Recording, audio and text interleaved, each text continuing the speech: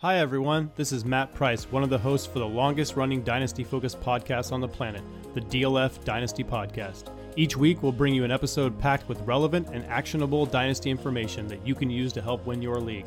When I'm in the host chair, we might even play a game or two. We are always open to topic suggestions, so if there's something you'd like to hear us discuss, please let us know. Thanks for listening.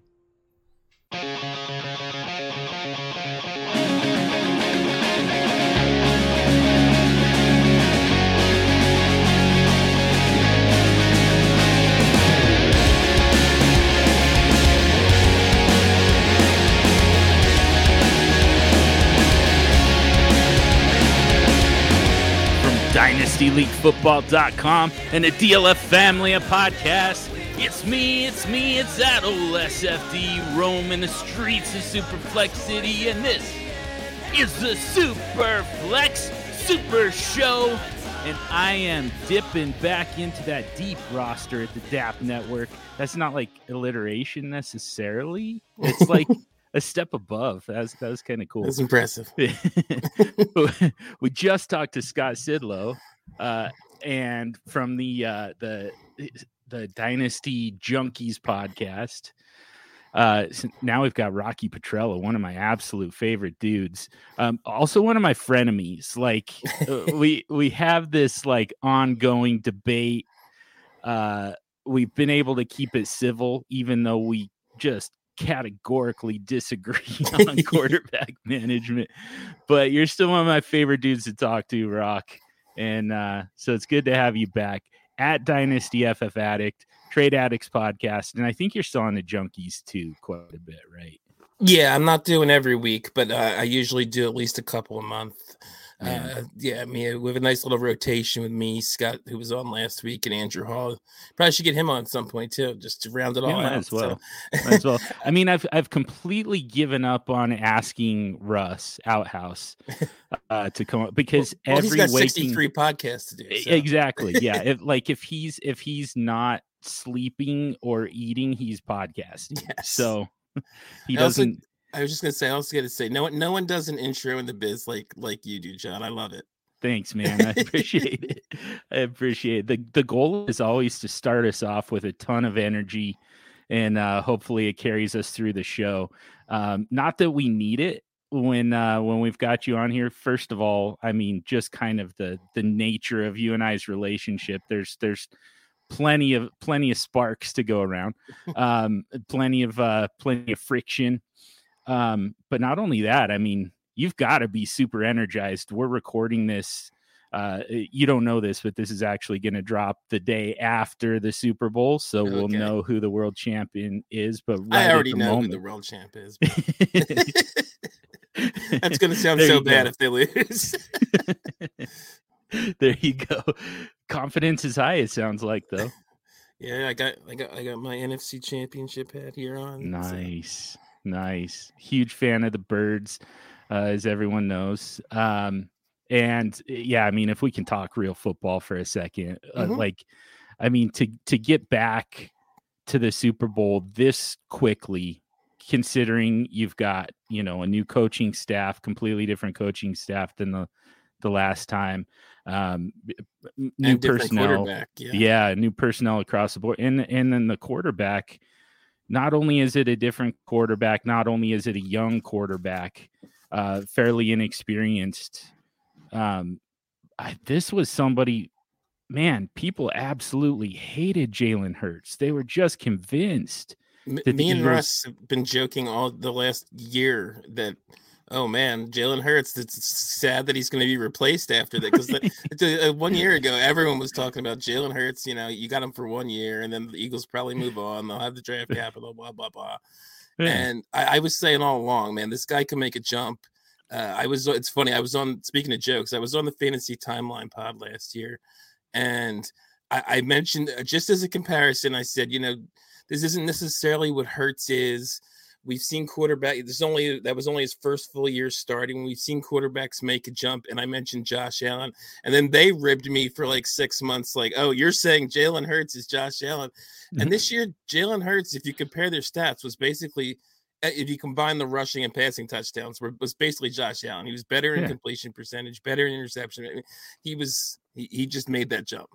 Yeah, absolutely. I mean, I'm curious what regression is going to look like, but honestly, like, so I like I was kind of pounding the table last year for Zach Wilson being kind of the breakout, but I kept kind of throwing in there a little bit here and there, just kind of just kind of planting some seeds here and there, saying, Jalen Hurts is a lot better passer than people think. I'm not saying, I'm just saying. And the arm strength has always been there. That's never been an issue. People love to hammer on his accuracy for some reason, and I'm just like, it's always been good enough.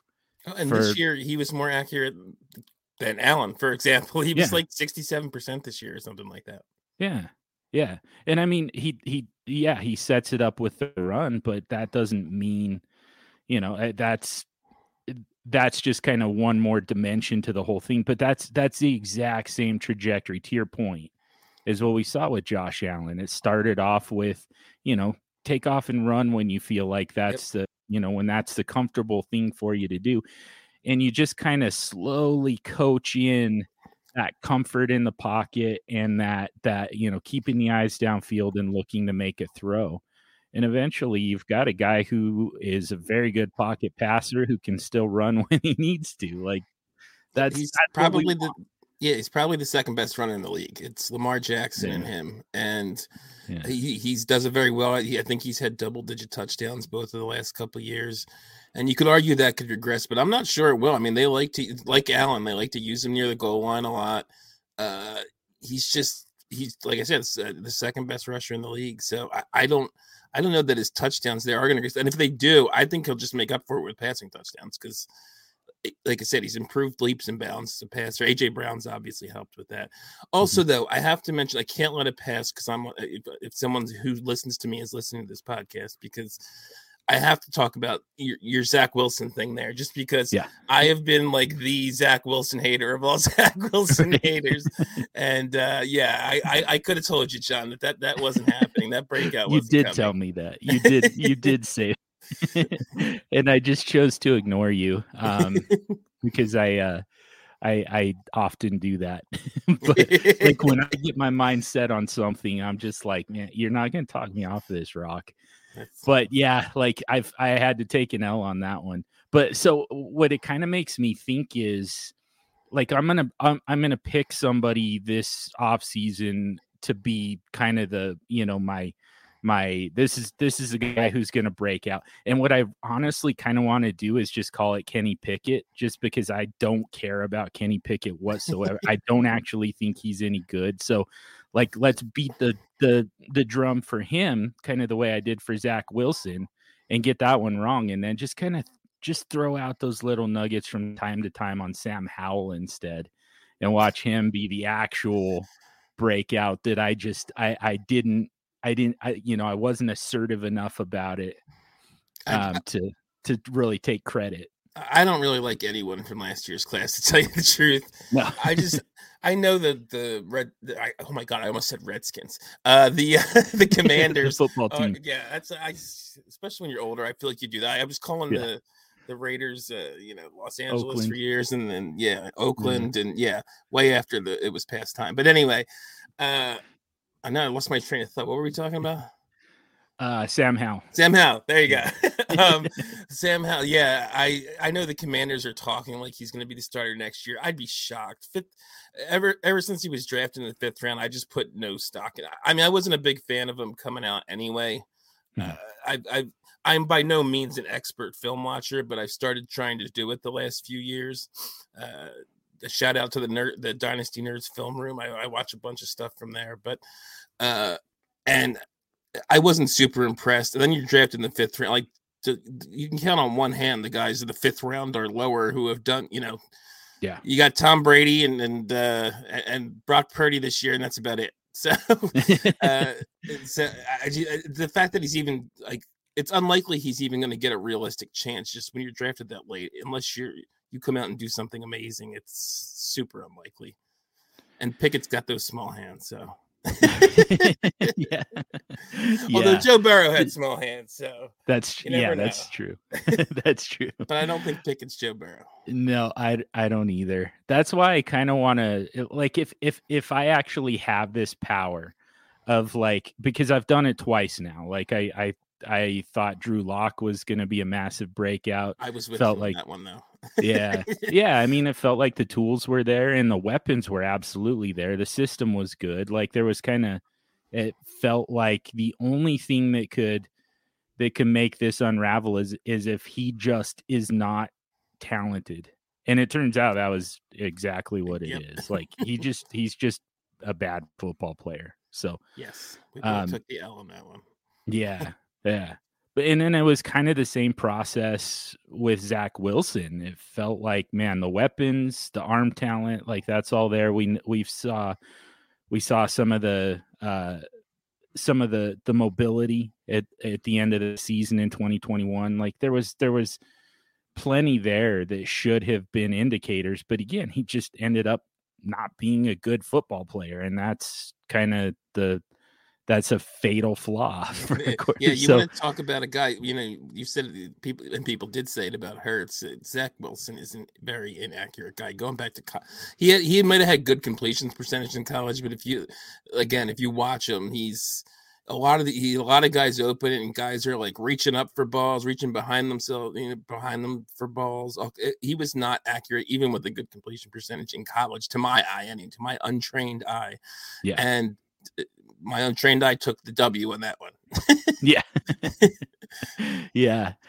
And the thing is, like, I generally don't worry about accuracy. Maybe that's part of the flaw in the process. I usually don't worry too much about that. It's more about, and this is why I like Sam Howell. It's more about, like, how quick does your amnesia set in?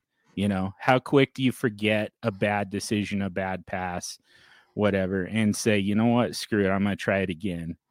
That's the thing too with him, though, is he takes too many chances. But that's bringing it back sort of full circle. That's what's great about Jalen Hurts. I don't know if people realize this if they're not watching him on a game in, game out basis.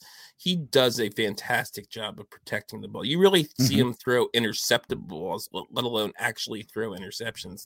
He's fantastic, and he doesn't fumble a lot either. For all he runs around in the pocket and runs, rushing yardage, you rarely see him fumble as well.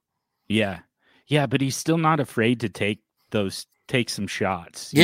That's what I like. It's he's that good at confidence, though, and that he does it when he needs it. Like he's trying to get a first down, he does it. But if he's gotten 15 yards, he's running out of bounds or he's sliding or whatever.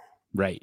Yeah, exactly. Yeah, it really kind of does come down to, I mean, it's kind of that confidence. It's like, you get what you need, nothing more, nothing less. And you're not afraid to take some like the thing that drove me absolutely nuts with Drew Lock was constantly throwing, 3, 4, 5 yards short of the sticks on third down. It's like, this is what I'm talking about. That's a complete lack of balls, honestly. Like that's like that's the big thing. It's like, take some shots down the field. It's gonna be there from time to time, and the more often you try it, the more often you're gonna hit it. So yeah, it really is. Honestly, it kind of comes down to like a mental thing for these guys that I'm kind of looking for. And man, that confidence goes a long ways. Yeah, and that's another thing. Hurts is good. You rarely see him throw short of the sticks on third down, and even if he runs on third down, like 75% of the time he's getting that first down. So he's got great aware. And just to bring it back to fantasy a little bit too, he's we're going to talk about it. I'm sure I'm always the guy who likes to get the cheaper quarterbacks. But it's not just cheap guys. It's undervalued guys. Like Hurts was a guy I was going, and he was not inexpensive even a year ago. But I thought he was undervalued. He was in that QB 10 to 12 range. And I honestly, again, I kind of foresaw this coming, if that's a word. It is now. Yeah. I figured at worst case, he's a low end QB1, and he had the ceiling. I was saying it all last non-point scoring season. He didn't quite do this, but he had the potential to have that kind of break fantasy football season that Lamar had a couple years ago in his MVP season. He was, to me, like the only guy in the league that really had that potential. And at worst, his floor was, okay, he's going to be QB 10 because he's got that rushing upside. Yeah. Have you thought about, I mean, it's very early in the non-point scoring season. And again, I'm sure that you're pretty focused right now on the Super Bowl. Yeah. And you know, what the party's going to look like afterwards. I want to actually get to that in a second, but have you thought about who that quarterback could be for 2023? I mean, there's a few different guys I've liked that I've already kind of talked about a little bit on Trade Addicts and Junkies. And Kyler is a guy I like to go. I like the idea of going after a lot right now, just because again he's undervalued and he has super high upside. And like we had a trade where I think in a Trade Addicts league where he went for like one first. It was like the 102 or 103, but I'm trading that all day for Kyler Murray. I don't care if he doesn't play half the year. I'll take him over CJ Stroud or Bryce Young. So if you can get him for that kind of price, then I'd be all over that. And actually, well, maybe I'll wait till we get to, because I know you're going to talk about the league you were talking about with Scott. I actually have a trade in there that someone offered. Well, do you want me to talk about it now? I have a trade in there that someone, and it's a little bit of conflict of interest because John's in that league, but you know, anything for content. Nice. It's a price to being a podcaster. It's actually a very similar trade, except there's an extra pick added on it. It's 103 and 112 for Kyler. That might be a little rich for me. What do you think? Oh man. And we know I have a bit of a, you know, we talked. I think we talked about before we started recording, but I have a bit of a QB room issue too. So it would definitely make some sense. But it's also using 2 picks on one guy. I don't know. Let's set the table a little bit for that. Let's put it into context because so we talked about Tecmo Bowl with Scott Sidlow. He has basically every quarterback somehow. He's just cornering the market and like it's just snowballing on us. But I mean, this is a tough league. It's a very fun league, but it's tough, man. There's some great competition that you put together. You commissioned this league. You created this league. I told Scott, and so now I can say it with you here and get possibly some confirmation here. My belief is that this league was created so that you and I could test our strategies on quarterback and on roster building. It's actually not why it was created. What happened? What it really is, and I was going to mention this after you talked about it a little bit. It was actually, I have a couple of home league guys in this league. You said there are a lot of heavy hitters. Scott Connor's in it. You're in it. Sidlow's in it. Justin Rogers from Dynasty Hot Sauce. J Mike. So a lot of really good players. And that's kind of what I wanted to do. I wanted to expose, like, they're not the kind of guy. They're big time fantasy football guys. And they're actually in, I think, 1 or 2 other dynasty leagues. But I kind of wanted to expose them to, you know, some of these people and some of these really good players and you know, how you know the activity you can get in some of these leagues. So I wanted to kind of mix the two, and that's why I kind of asked all you guys to be in the league. But I'm not gonna lie, I very much wanted to be in a league with John Hogue to kind of compare our 2 strategies in an actual live league together. So that is definitely the reason, one of the biggest reason I asked you to be in it. Besides just the fact that we're friends and we weren't in any other leagues together at the time. I think since we're both in TA6 now as well. But at the time, I think I wasn't in there. So I definitely wanted to be in a league with you, but I definitely was looking forward to seeing how our 2 strategies compared. And after year 2, we're both kind of in the same spot. That's what's funny about it. Like it was you know, such a kind of a big, at least, you know, in my mind, it was okay. We finally get to test these strategies. We've been debating this forever. Yes. Let's actually put it up against each other. And you know, you coming into TA6 like that gave us an opportunity to play against each other again, but we didn't get to build our rosters the way we wanted to. Neither of us did. I was in the startup, but I messed that up from the beginning. I traded for Saquon Barkley after he was he was taken 101 just to see what it feels like to draft the great Saquon Barkley. And I mean, my team's been screwed ever since. But yeah, so I really wanted for us to be able to test this, and we were both, confidence was so high. We were both just like, I know I'm right about this. And then year one, I end up with my QBX roster, and my team was absolute garbage. Like I got it wrong with basically every quarterback, and. Well, for me, your biggest issue in the startup, and I wanted to prepare, so I did pull up the draft, and and this was like when the height of when, like, I mean, it's continued since, but when everybody really started just drafting quarterbacks like crazy, like, for at the beginning, when I got into Dynasty in like 2018, I immediately. Well, I've been playing before that, but like Twitter Dynasty and getting in leagues with people like Outhouse and you and all that kind of stuff. Mm-hmm. I definitely, the quarterback thing was not what it is now. And really I think about 2 years ago when we were doing this is when it started. Like you would see like 3 quarterbacks go in the first round back in 2018 of a startup. And this draft, the first 10 picks were quarterbacks. And you had picked 10. So that was the thing to me, is that's what I've always said. It's always been one of my biggest issues talking with you about QBX is I don't like sticking to any strategy, no matter. And I know you do. I know your whole thing is lean into what you feel comfortable with. But that's always been a big thing with me. And in this draft, and these picks made sense at the time, but you took Aaron Rodgers at 110 and Ryan Tannehill. They made sense in that they were probably the 10th to 14th quarterbacks, which is around where you took them. But I just thought the value wasn't there where you were taking them because 9 quarterbacks went off the board before you. Right. And I know you believe that people did that because it was you.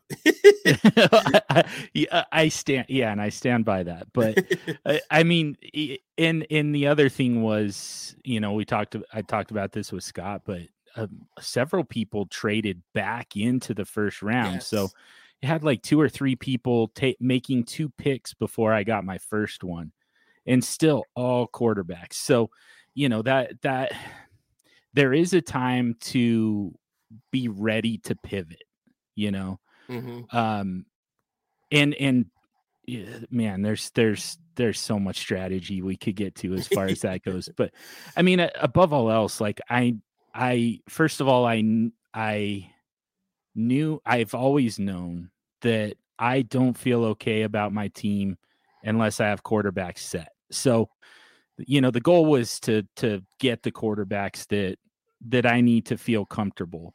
Now, obviously there's still some risk there because you actually have to get it right at quarterback, and I kind of didn't. So, but to me, I feel like the process was right. The process was sound, considering what I try to do and what I need. It's just that the names that I ended up with, weren't quite right. But I also I had another thought and I just lost it, and that sucks. Well, I was just gonna say, I'll interject. Maybe you'll think of it. I was just gonna say, my big thing is, and we've had this debate before, is I like to be flexible. I'm the exact opposite of you. I don't generally go in with a rigid strategy. I do obviously tend to lean towards later quarterbacks. I don't want to say late round quarterbacks, but later I usually dip into trying to get 2 or 3, likely in that 13 to 20-ish range. So I might draft them in well, nowadays it might be the 3rd, 4th, and 5th, but at one time it was like the 6th, 7th, and 8th. But in that range. And so that's the thing with me. But if like, say in this draft I was at 10 like you were, and only 4 quarterbacks went off the board, I'm drafting a quarterback at 110. I'm not just sticking to I have to just wait and get Kirk Cousins no matter what. You know what I mean? Right. So I Yeah. That's my thing. Which, Is I just like the flexibility more than I'm, like I said, the exact opposite of you, where it's just you feel comfortable doing it this one way. I don't feel comfortable if I don't take the value, and that's sort of was my downfall in this draft after year one, because I took the value at a lot of my picks, but a lot of the value in this draft, I think, because of how many uh, you know podcasting guys and really smart guys, everybody was going young, and I took a whole bunch of old guys, and it worked really well year one. I Mhm. think I made the semis or the finals. Like, I didn't win it all, but I know I made a fairly decent deep run in the playoffs, and then year two kind of fell apart. Yeah, that's the funny thing about it is, like I said, both of us were just so sure about our strategies, and then for a, a variety of reasons, it's kind of left us in both in a pretty bad spot at the moment. Again, 2 seasons in. I mean, I guess we would say to this point, your strategy is winning out because you did make. I think you were runner up. I think you were in the championship Yeah, I'd in have year to look one, it if I up, but remember I right. definitely, it was either in the semis or lost in the final. I can't remember. Yeah, but it was like it was a good enough team to make that run in year one, and you know what? I think that there's a lot of value in that. Number one, I think that.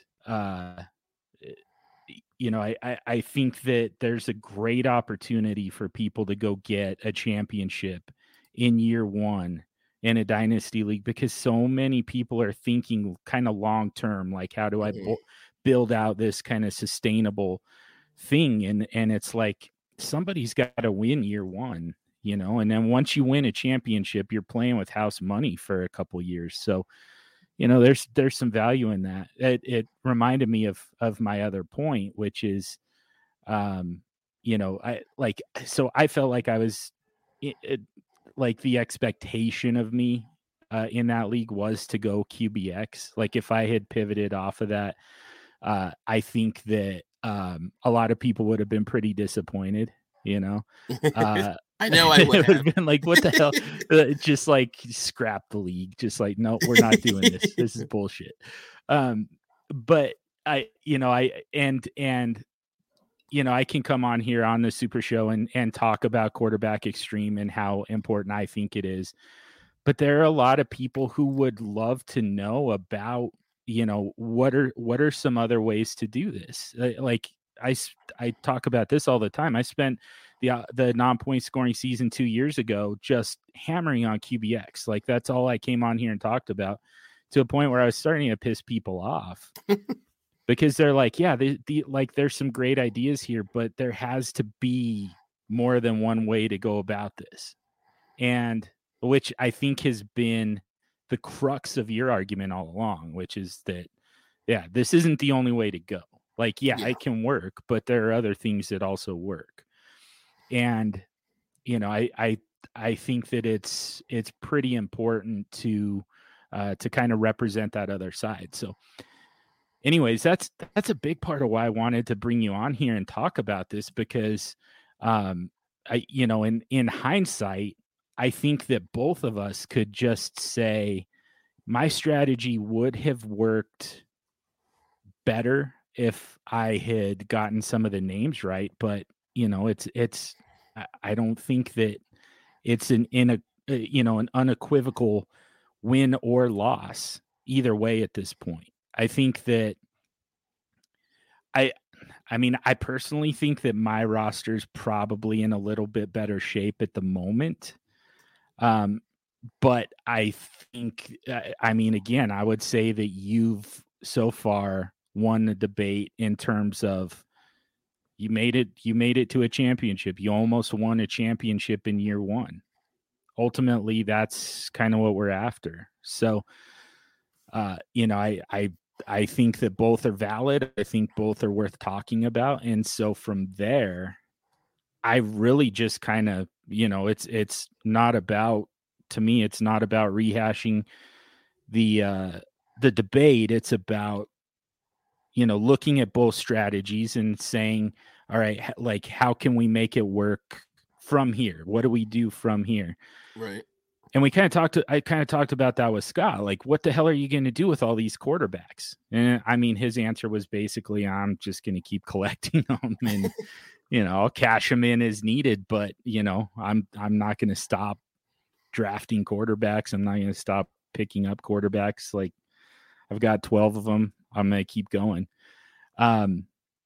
You, at this point, you've got, like, you're hoping Desmond Ridder.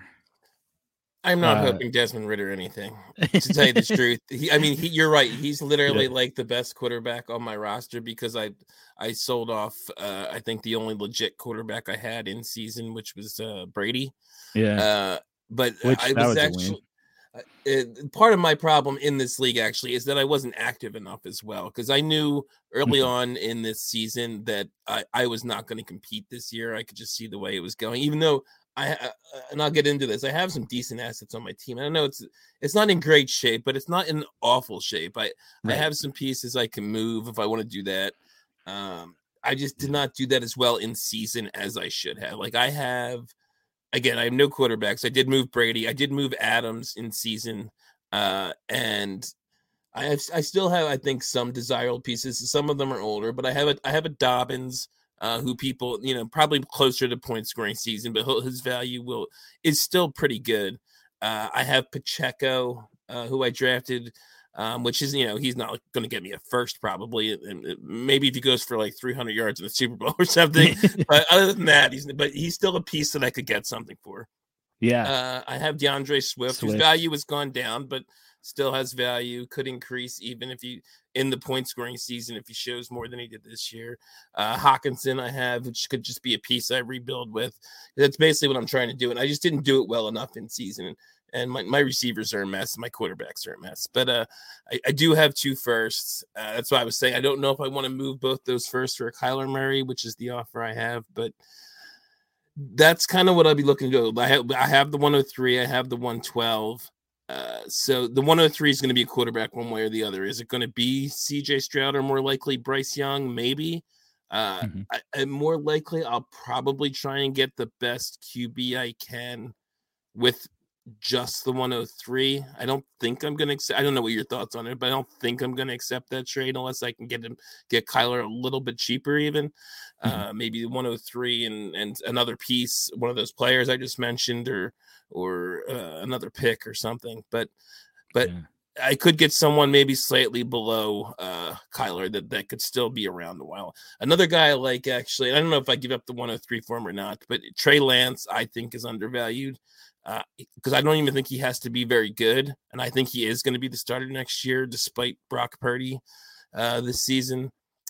I just think the 2 years ago Jalen Hurts showed us that you can be a mediocre passer, which he was that year, and still be a really great fantasy asset. Now you need to improve to be the guy long term, but I think if he starts this year, stays healthy, and is at least as good as Jalen Hurts was 2 years ago, he's getting at least another couple years, and I'll ride with that. And then if he doesn't improve, I'll have to figure it out after that. Yeah, so I just wrote an article for DLF, basically explaining the top 120, I believe, of my SuperFlex Dynasty rankings, and I talked a lot about, like, I just kind of just like total sidebar just to talk about, real life football, talk about Brock Purdy, and how I think that he is the starter there. I think that he makes the most sense for them with the way that offense is built. You don't want it to run through the quarterback. You want the ball in the hands of Christian McCaffrey, Deebo Samuel. Like those are your top 2 priorities. You want the ball in the hands of Brandon Ayuk. You want the ball in the hands of George Kittle, Elijah Mitchell. Like you want all of these guys to have the ball in their hands long before you want the quarterback to. And I think that it's suboptimal for the quarterback to just take off and run in that offense. But I still have Trey Lance ranked higher than Brock Purdy because I think that he could go basically anywhere else and, be the starter and have a lot more fantasy upside than Brock Purdy. See, I think he still will be the starter there because it to me, Brock Purdy is basically Jimmy Garoppolo 2.0. So if you wanted Jimmy Garoppolo, not that they're the exact same guy, but he's a game manager. He's maybe not going to turn the ball over as much, at least from what we've seen so far, as Jimmy does. Jimmy always seems to throw at least one horrible pick a game, but Yeah. but he's not gonna win games for you, Brock Purdy. And like you said, maybe they don't necessarily want that, but they also invested 3 first-round picks in getting the anti-Jimmy Garoppolo in Trey Lance, and I don't think they're just gonna give that up. I mean, I get sunk costs and all that, but that's a lot that they put into him, and it's not even like he's failed. They sat him for a year, which they probably should have. And then because he was raw coming out of college, he only played one full season really, and then he got hurt. So I don't think they're just. It's not like he's been awful. It's not like he was Zach Wilson, and now they're going to give up on him. That I could understand. Had to bring it back, but did that on purpose. But so I don't see them not giving him the chance to be the starter again. And I guess he could be definitely on a shorter leash than he would have been otherwise if Brock Purdy didn't happen. And we don't know Brock Purdy is going to be healthy to start the season too. They're saying 6-month recovery, so it looks likely, but you don't know with surgery and all that, anything could happen. He might not be ready to start the season, but even if he is, I think Trey Lance is the guy. But if he's really bad in September, I could see it going south. So yeah, but that's also making Trey Lance cheaper. So that's right. Another reason why he's a guy I like to go after. The upside is huge, but yeah, there's definitely a very low floor there. Yeah, I like it for that reason. The fact that when you weigh kind of the probabilities of him being an NFL starter somewhere, whether it's San Francisco or anywhere else, versus what his cost is right now, it's very lopsided. And especially when you consider the upside if and when he is a starter in the league, that makes him an extremely strong target, even for someone like me who doesn't particularly believe in him, but sees the upside, so I guess that kind of begs the question, what would you be willing to give up to get Trey Lance? That is a good question. I believe I traded, I'm trying to think what it was, a 24 first and a 23 second for him in a trade addicts league. I think that's a pretty good price.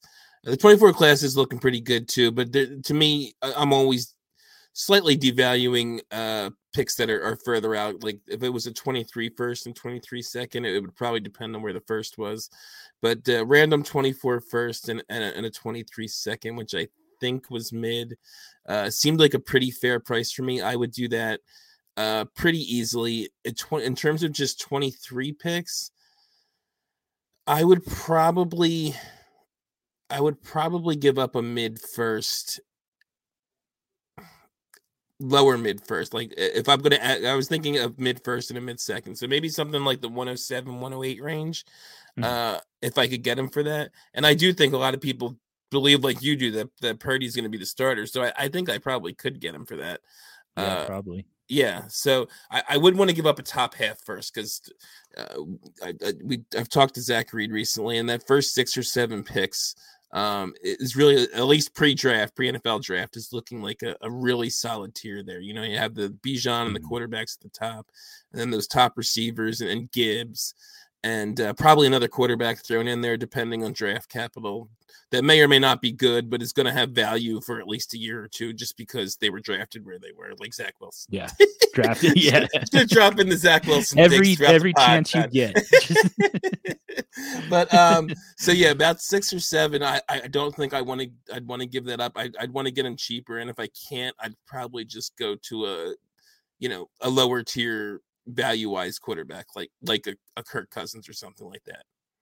So I wonder, I assume that you end up in a similar situation in most leagues. I mean, it might not look exactly like this. Like if you did multiple startups 2 years ago, you probably had some with, Kirk Cousins and Yeah, some don't end up with yeah. Desmond Ridder as the best quarterback 2 years later. Like Right. I like you said, I have multiple Kirk Cousins. I actually have some teams. A lot of those are rebuilds, but I have some teams that I like 2 or 3 Justin Herbert shares. I have a couple Mhm. Lamar Jackson shares. So I don't never ever draft or I Trade think most of those into. were drafts, but yeah, or draft or trade for the high end quarterbacks. But Yeah. out of like about 40 leagues I'm in, I would say that's maybe like 6 to 8 of them where I have one of those guys. Okay. And just usually just one. You're not Yeah, I almost prioritizing. never. The only league I can think of, and it's funny too, because it's one of the most middling teams I've had. I think we're going into year 4, and I drafted Lamar in the startup, and I drafted Herbert in the rookie draft. So I think it was Herbert's rookie year, and I had like the 109 or 110 and took Herbert in the rookie draft. And I have Lamar and Herbert, and I've been like 6, 6, and 7 the last 3 years, despite those two elite. It's so funny. The one team that I've really just stuck with the elite quarterbacks, haven't traded down from them. Everyone says, and again, they're not Mahomes and Allen, but they're up in that top tier, the next Yeah. tier.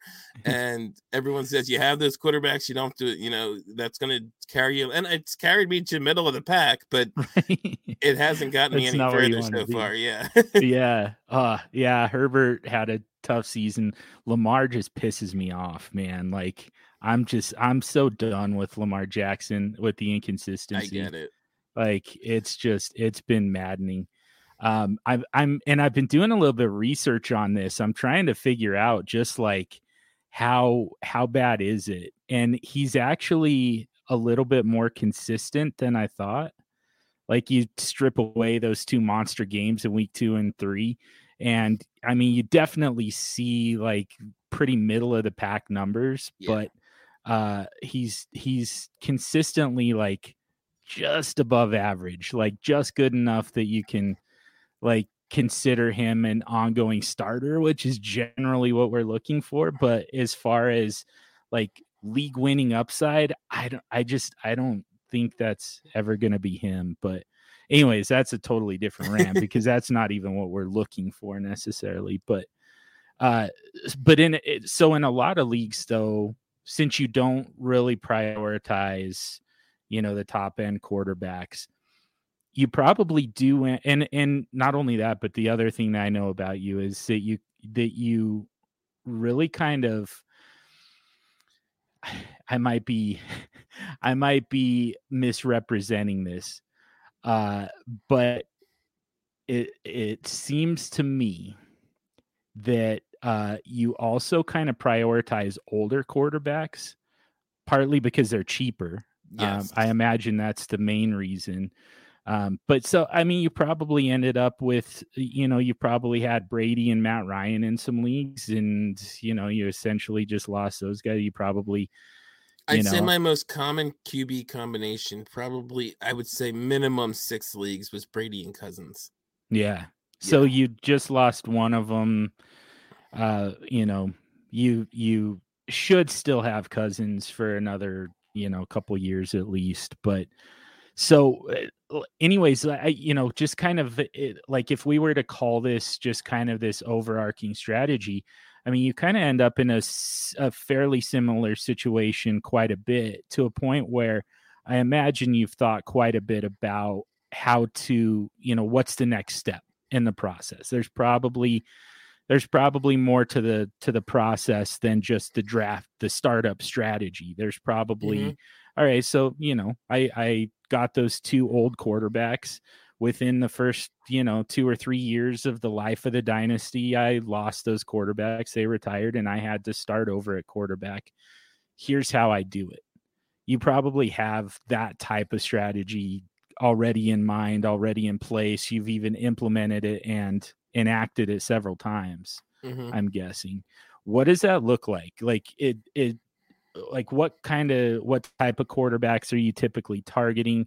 Like what's kind of the profile that you're looking for when you're, several years down the road trying to rebuild it? Yeah, a lot of it is kind of what you said at the beginning there, is targeting older guys for one thing, Mhm.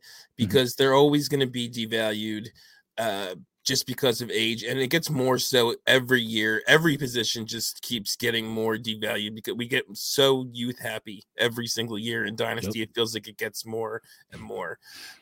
But even when I started, there's always those guys that are in the older range that are still playing well, but people are willing to move on from.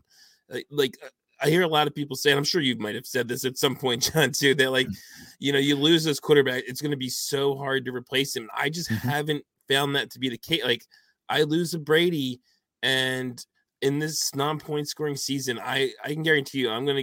And again, these might not pan out because both of these guys, I'm going to say, had very bad seasons.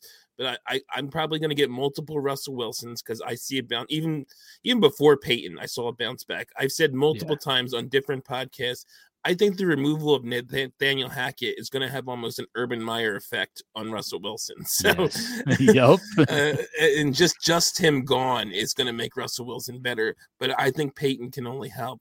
And Matthew Stafford, I think, excuse me, is another guy that I really think is going to have a bounce back season. I don't think I know people say there's retirement concerns. I don't see him retiring.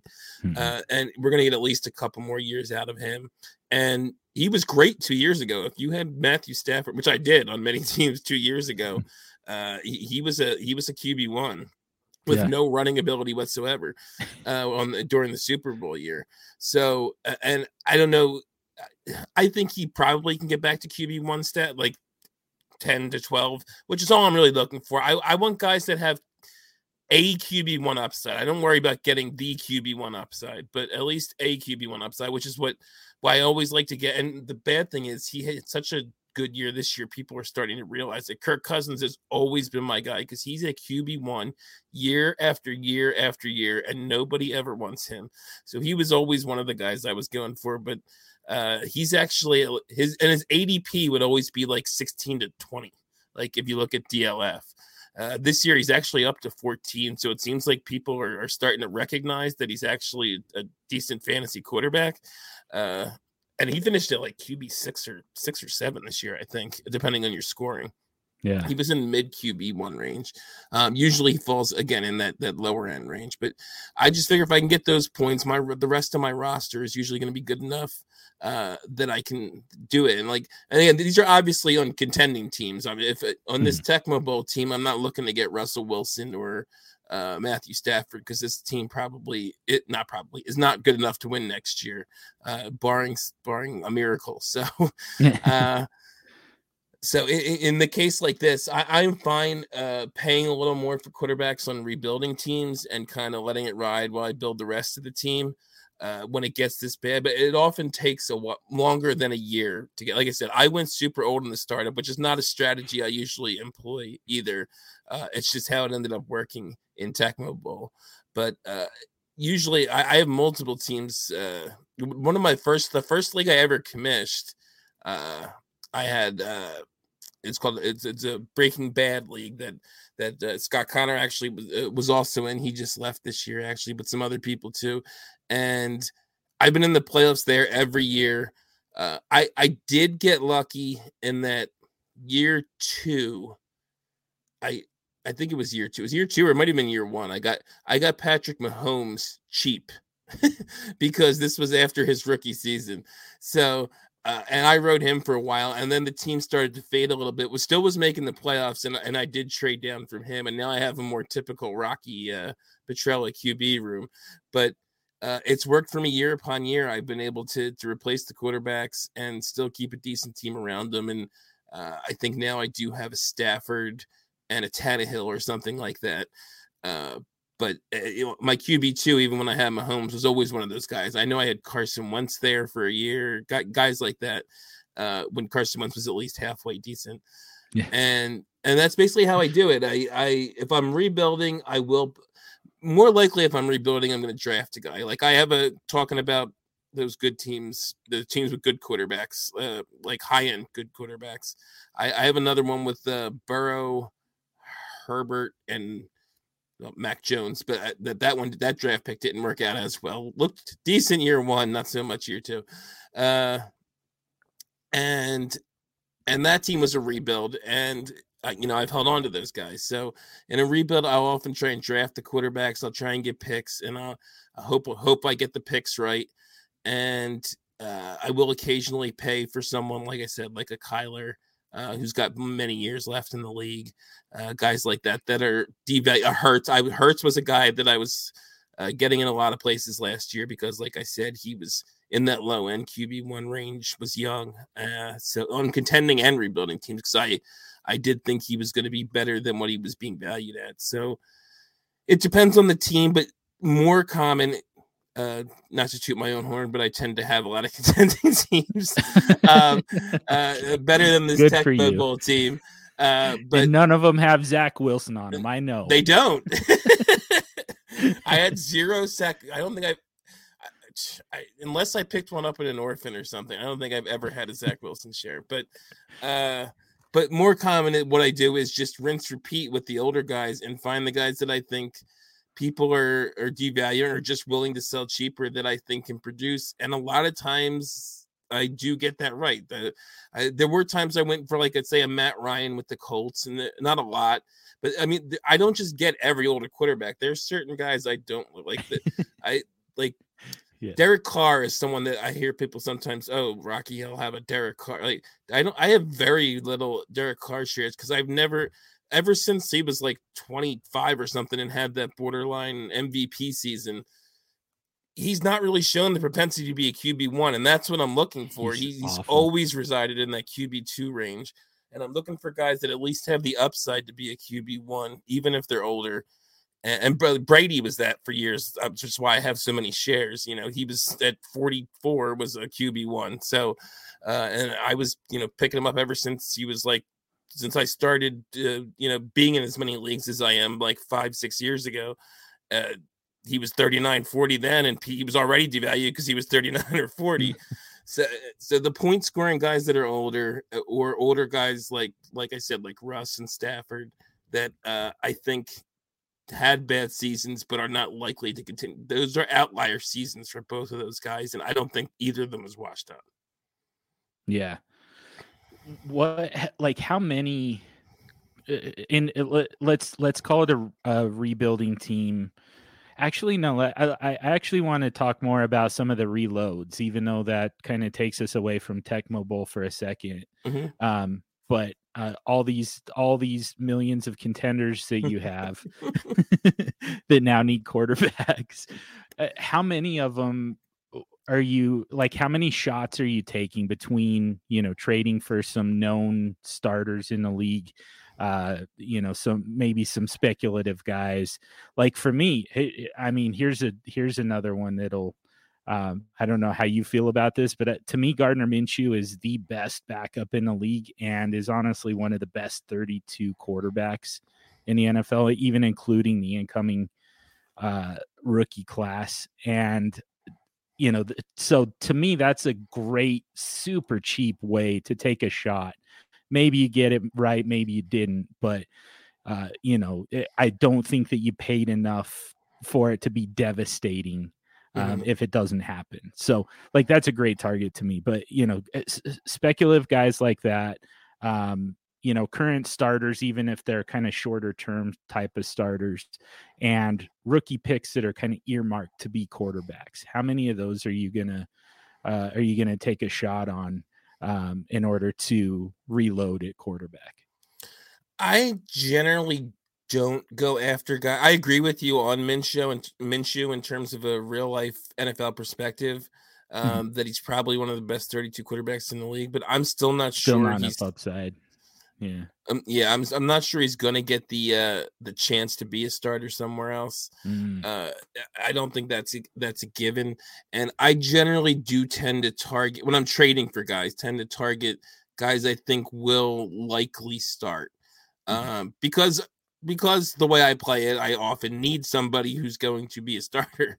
So, and I prefer to use my draft cap, and I do trade a lot of draft picks in season when I'm trying to win. I'm kind of like Russ in that way that I definitely have teams that have, their firsts and things like that, but I tend to trade a lot of them away to try and get points in season and things like that, which makes it harder to, or even seconds, which makes it harder to get a guy like Minshew when we're in the non-point scoring season here, and I want to try and speculate.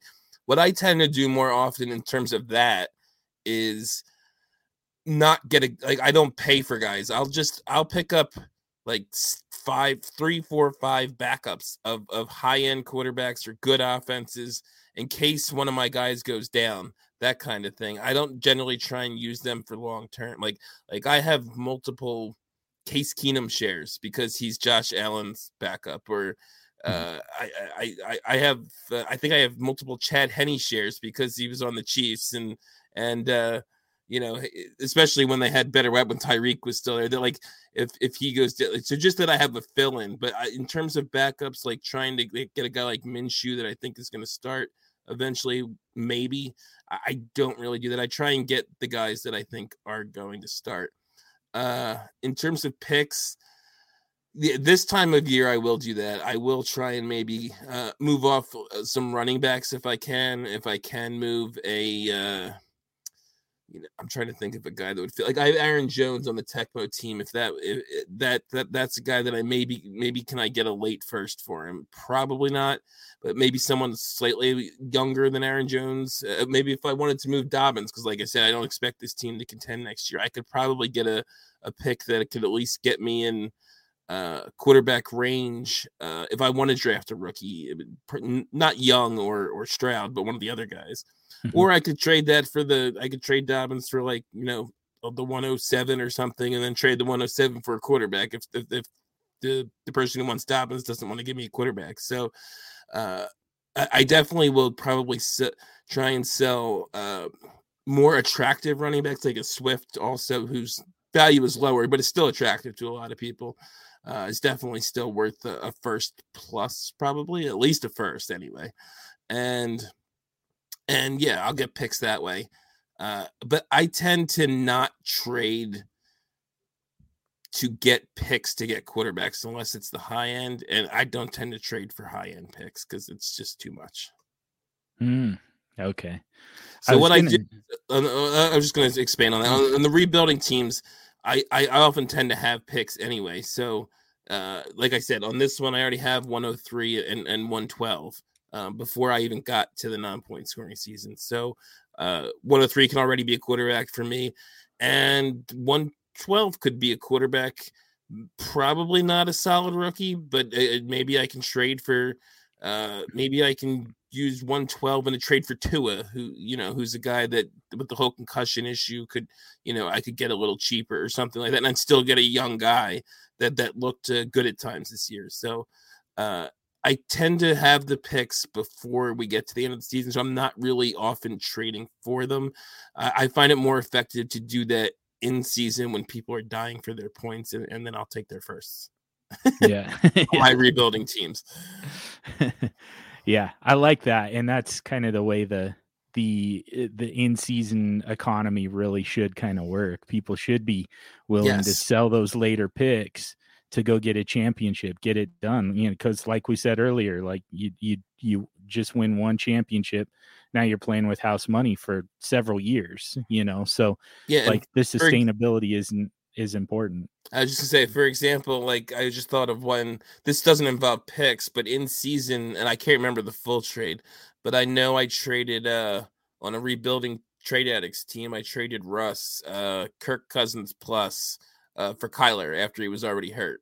So stuff like that is what I'll try and do in season. And that's how I'm, reloading a quarterback there. I don't care that that team probably isn't winning next year either. So he's a nice little rebuild piece. Russ was going for a title, and I got Kyler Murray, and I think Russ even acknowledges on the show that I got Kyler Murray fairly. I forget what the plus was, but it was fairly cheap for Kyler in terms of just the piece that I had. I think it was just one piece added to Kirk Cousins because he just wanted the points and he wanted to move on from Kyler because of the injury. Yeah. Let's go back to Tecmo Bowl for a second. Man, I've got a ton of hypotheticals for you. So you're 103, kind of planning on quarterback. Okay, so just to back up, because you said that you kind of don't really like to draft rookie quarterbacks. No, it's not that I don't like to draft rookie quarterbacks. I don't go out of my way. I was just saying I don't go out of my way in the after the season to try and get picks to draft them. Oh, okay. I'll tend to have picks already, or I'd almost rather prefer that if I'm going to do that to trade for a Kyler or a Hurts last year or a Lance rather than someone I have at least some reason to believe in already, rather than what to me is even the two guys at the top to me are total dart throws and Stroud and Young. I bet you one of them's going to fail. I don't know which one though. Yeah. I know. Like if both of them feel so safe, but we just know historically that's usually, I mean, that 2020 class ended up being just kind of across the board, really pretty safe. Yeah. But beyond that, you end up with basically like one, depending on how many quarterbacks you've got, it looks like we've got 4 more kind of first round quality quarterbacks this year. The odds say that one of them is actually like top tier elite type of guy, QB1 QB1 floor, QB1 overall type of upside. Like, one of those guys probably does that. One of them, and it typically isn't one of those top 2. I was just gonna say that, Herbert, yeah. Yeah. One, like somebody's gonna have a relatively safe floor with not a super high ceiling. You typically get one of those, and then everybody else busts. Like that's what normally happens in a quarterback class. So yeah, as much as I'm excited about both players, Young and Stroud, the odds say that one of them is going to bust completely. And the other one, I mean, it's possible that they both bust. That like Levis or Richardson is your absolute stud from the class, and the other one is just kind of an every week starter.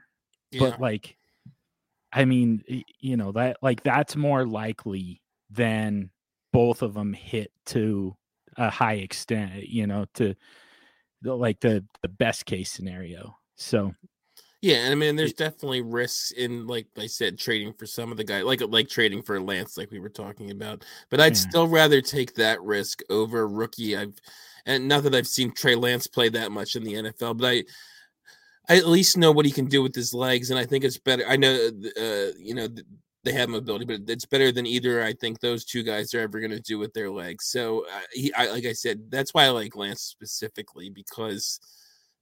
Again, I go back to the Hurts comparison. To me, I don't think he's going to be as good as Jalen Hurts, but he's that guy that can be what Hurts was in his first year. And even if he never improves, he might not last, more than 2 or 3 years, but he's going to give you a whole bunch of points while he's in there just because he's going to run the ball. Yeah. Yeah. So I don't remember who has 102 in Tecmo Bowl. I can tell you 101 is held by Mr. QBX over here. So you almost have to plan on Bijan Robinson being available at 102. What if he makes it to 103? With the roster that you have, what are you doing? Both Young and Stroud are gone. Bijan Robinson's still there. What's your move? I don't think he makes it to 103, but in this hypothetical, if he did make it to 103, I think that I would probably take him, and I don't expect to win in 2023 with this roster, so I would probably do what I said earlier and trade him in season and get a haul for him. I mean, I think you can probably get a haul for him now. I might even trade it while I'm on the clock, depending on if I get offered. I would definitely put it up there if Bijan's sitting there at 103. I would definitely put it on the, out there that he's available, 103 is available. But assuming I don't get something I like, then I would probably draft him, wait until in season. I don't think there's any doubt in my mind Bijan Robinson's going to produce no matter where he is. So I would wait for the production, and then you're getting even more of a haul. Like once people actually see that he's doing what we all expected him to do, he is going to be worth even more. So I would take him just because I don't expect. And if I don't expect to win, there's no, even with drafting a quarterback at 103, I'm not expecting that to vault me into contender status. So if I don't expect to win, then I might as well get the guy that. This is something I like to harp on sometimes too, is everyone talks about the insulated value of QBs, which is true. They do. Zach Wilson was worth at least a first round. There he is again.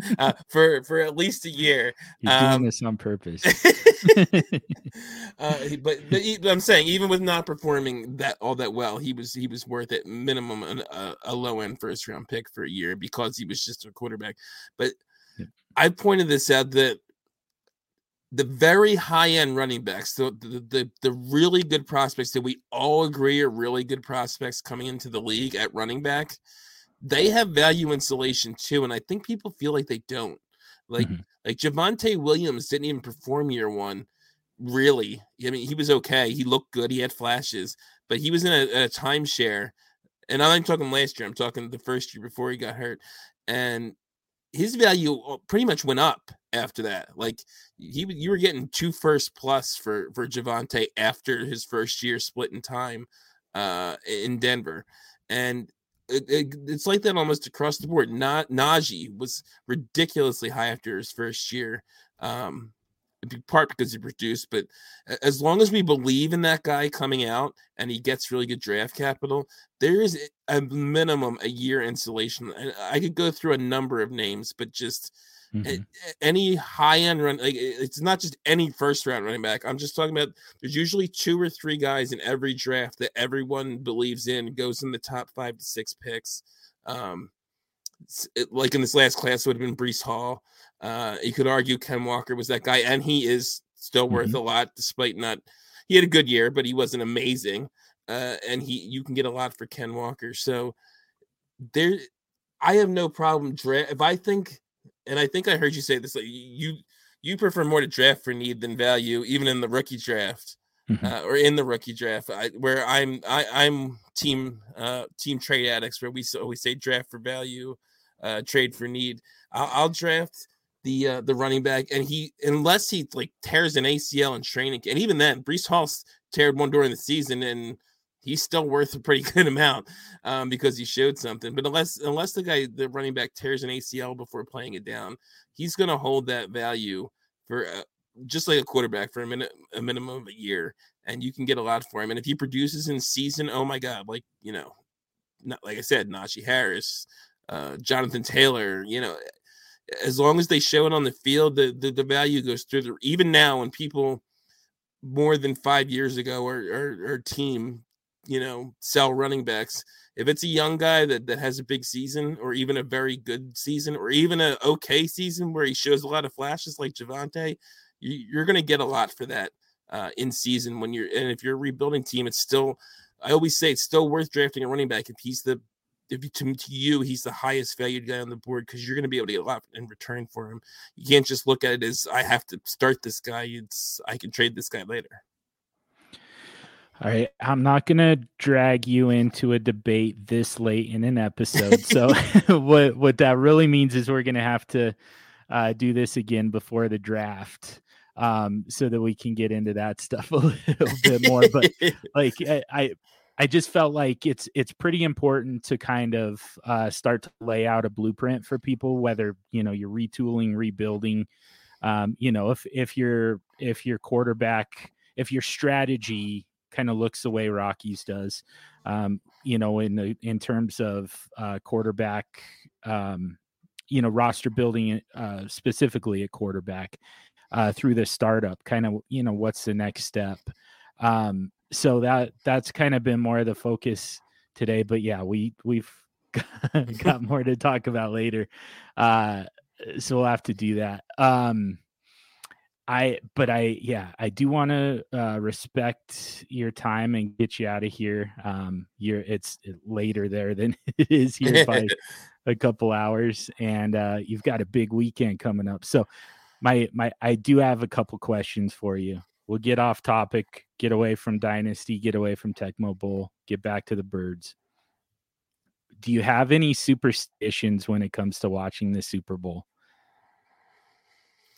Do I have any superstitions? I just saw 80 for Brady. I don't know if you've seen that. I haven't seen the movie. I've seen the commercials, but yeah, I haven't seen the movie.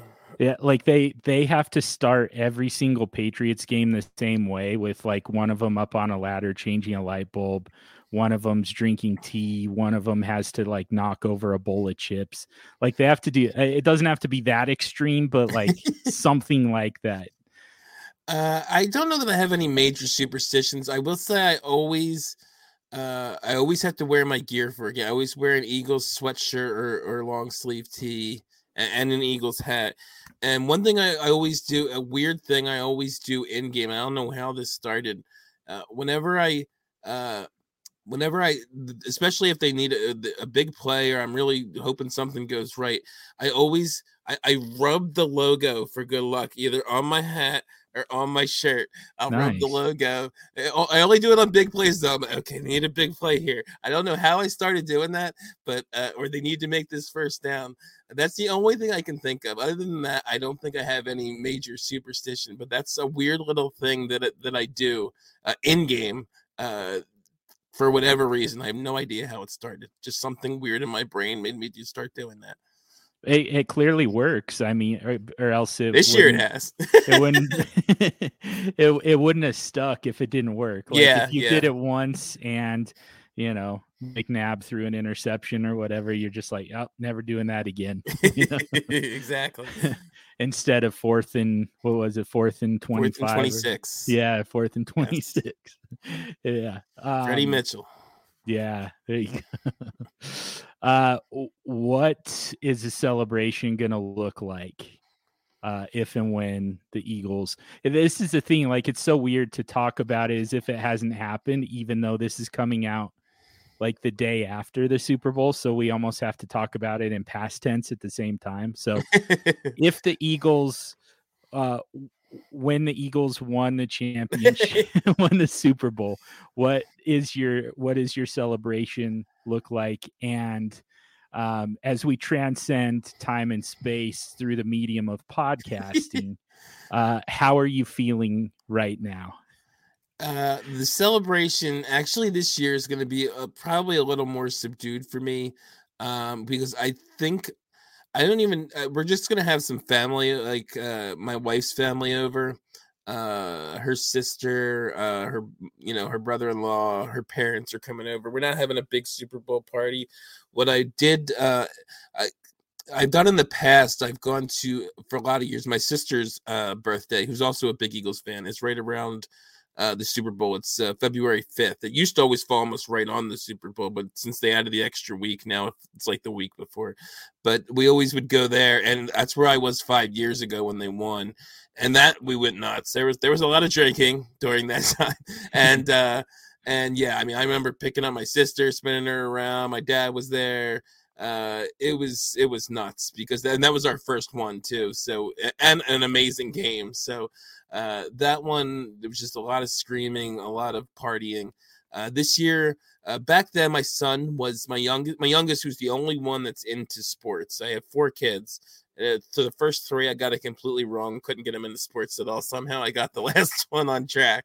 But at 7, he wasn't really into it, and he actually stayed home that night. I did, I think, FaceTime him or something or call him.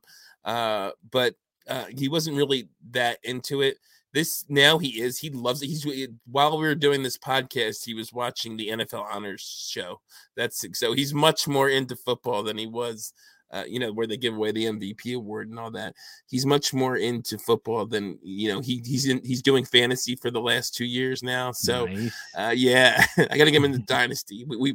we've managed a team the last 2 years, and we won the title this year, Friends and Family League. So he loved that, and I let him basically do everything. He made a couple different trades, one where he got Justin Jefferson, which he loved and helped us win, and one where he got Mike Evans, and who got us into the championship game with that monster. If you remember that monster game where he had like 200 yards and 3 touchdowns in like week 16 or whatever it was. So he was so thrilled, and I want to be able to. I want to make sure. I felt a little bad last time that I wasn't, but I knew he didn't care that much. But and the other kids didn't care that much. They all actually stayed home because I actually had to get a ride there because I know I'd be drinking there. So I couldn't bring the whole family. And the kids didn't really care about football. But this year I want to spend it with him. So we're just having kind of a smaller thing, like I said, with some of my wife's family. So it'll be a lot of high-fiving with my son when they win the Super Bowl, when they've already won the Super Bowl. When they won the Super Bowl yesterday. Yeah, there will be a lot of high-fiving when they won the Super Bowl. This time I'll probably, instead of spinning my sister around, I'll spin my son around. So. All I ask is when you do get him into Dynasty that you at least you don't even have to. I will tell not be him teaching him QBX, John. You don't have to tell him that QBX is the way to go. All I'm asking is that you say, you know what, there's a strategy out there that I don't subscribe to, I don't even like, but I've seen it work, or I've heard that it works because you haven't seen it firsthand yet. But it's interesting. It might even be fun. Just listen to the SuperFlex Super Show and just make your own decision. That's all I'm asking. I'll consider it. And if I ever have a son who gets into Dynasty, I'll also represent your side of it. I got to get him listening to podcasts. He doesn't. I've mentioned to him that there's articles out there you can read, there's podcasts you can listen to, and he's just like, no, I want to do it all myself. I know what I'm doing. And I think the only other maybe information he gets to be an analyst. I know.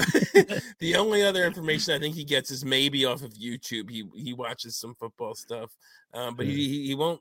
But not like this. Just like regular, like other, not guys that we kind of would watch on YouTube, just, I don't know, random TikTokers or something, or YouTubers that talk about football. But yeah, he refuses to do it. He feels like he knows everything. So I'm hoping as he gets older, he gets a little more into to learning more and realizes that maybe he doesn't know everything.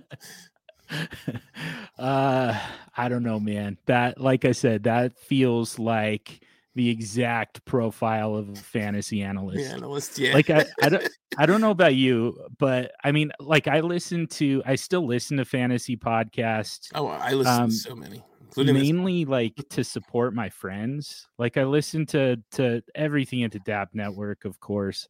When I get time, like I won't sit here and tell you I never miss an episode, because I wish I could say that, but it wouldn't be the truth. But every chance I get, I listen to you guys. I listen to J Mike on the Dummies and Zach, of course. Yep. I listen to Peter Howard. I listen to Scott Connor. I love the Swags and Finero. Like I love to listen to my friends to support them, but like none of you guys can change my mind on anything. I hate to tell you, love you to death, but it's never gonna. You're never gonna sway me. This is true. I listen to your show, John, many times, and I am not getting swayed that way either. So, but I just love listening to people talk about fantasy football. Like, even if and obviously you're gonna pick up some things that you do agree with.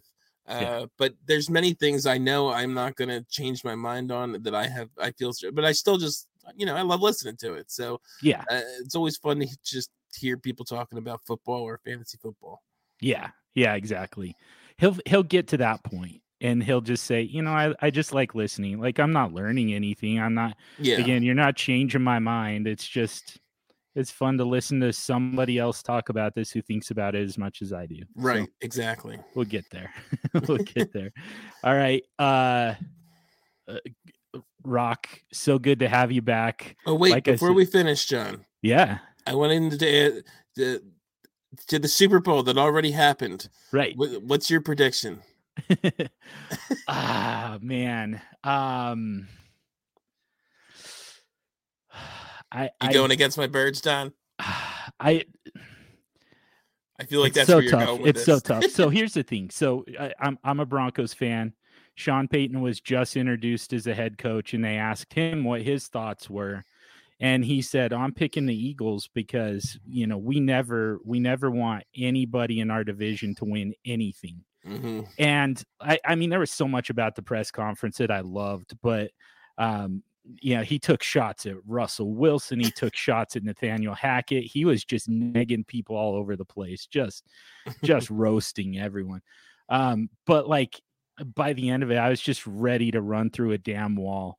And the entire time, I had been feeling like, I think Kansas City probably wins this game. That's what my head says. But my heart says Eagles. I'm definitely rooting for the Eagles. I was rooting for the Eagles yesterday. And I definitely, I hope that they win.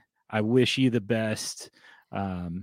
I do feel like more people are rooting for the Eagles, and I know a lot of people don't like Eagles fans or whatever, but I think just because the Chiefs have sort of become the new Patriots, so they're getting there. Yeah, they'd rather see they haven't won enough titles yet, but they're just there year after year after year, with Patrick Mahomes and Andy. So I do kind of feel a sense more that people are rooting for the Eagles, and I do think they'll win, but I get it. I think it's going to be a close game. This is easily the toughest team they've had to face all year. But they both have very good offenses. They're both scored the exact same amount of points this year, as a matter of fact. And I just think the Eagles' defense is better, and I think that's what's going to be the difference. I do too. So yeah, I mean, I think you've got the advantage at every single position except quarterback and tight yes. end. Yeah, their overall roster, and tight end, obviously, yes. But yeah, their overall and Chiefs are good in a lot of places. Like, they have a good O-line, they have a pretty decent D-line, but the Eagles have a great O-line and a great D-line, which is where a lot of actual football games are won. So I just think the overall top to bottom roster, I think, is enough of an upgrade over the Chiefs that Hurts is very, very, very good. He's just not potentially the greatest of all time, like Patrick Mahomes. So I think Mahomes is the reason that this is going to be a close game, but I think the Eagles' rest of roster is the reason they're going to win. Yeah, I kind of do too, especially on defense. I think you got them. So, it's man, it's going to be an exciting game. I think. I hope. I'd honestly rather not hope so see too, unless I'll be fine if the Eagles win 41-10 too, though. So. Yeah, that'd be all right. Or 43-9. That's that was the final score for my Broncos. Oh, okay. There you go. Yeah, that's that had to feel pretty good in Seattle. Yes. Yeah, man. I hope that we get to we get to celebrate that one. Definitely be in your DMs later today to congratulate you. And like I said, gonna have you back on very soon because we've got some. This was way too chummy. You and I we've got some stuff to hash out. Apparently, need to have a word with you. Love to come back and argue with you more, John. Definitely. Rocky Petrella, Trade Addicts, Dynasty Junkies. I mean, just check out the DAP network and you're going to hear his voice in multiple places. So at Dynasty FF Addict on Twitter. Rock, thanks for coming on. Always great to talk with you, my man. Thanks for having me. I appreciate it. Also, just going to throw in there, even though we don't do it as much, also DGN with Russ, Dynasty Game Night. Is another show I'm on that we're hoping to pump more out here, but we haven't been keeping up with it, which is our fault. But nice, yeah. We're in a new season, I believe. So yes, look forward to. Hopefully, I can make it past the first round this time. Yeah, Just need to not I run didn't into do too Izzy well on again. that tournament of champions either, John. So Yes. Well, thanks for coming. Good luck to the Eagles. Good luck yesterday to the Eagles. This is so awkward. I know. Everyone's going to be listening to this knowing they already won or lost. And yeah. Let's wrap it up there for the week. Subscribe to the podcast if you haven't already. Subscribe to the DLF family of podcasts mega feed. Do me a huge favor and rate and review the Super Show if you haven't already. It just helps me to get out to more people and touch on more topics that are useful to you, my super friends. Get at me on Twitter at SuperFlex Dude. This episode was dedicated in loving memory to James the Brain Catoulis. Thank you to DLF for the platform. Thank you to Heart and Soul Radio for the music. And above all else, thank you for listening. And until next week, stay sexy and super flexy.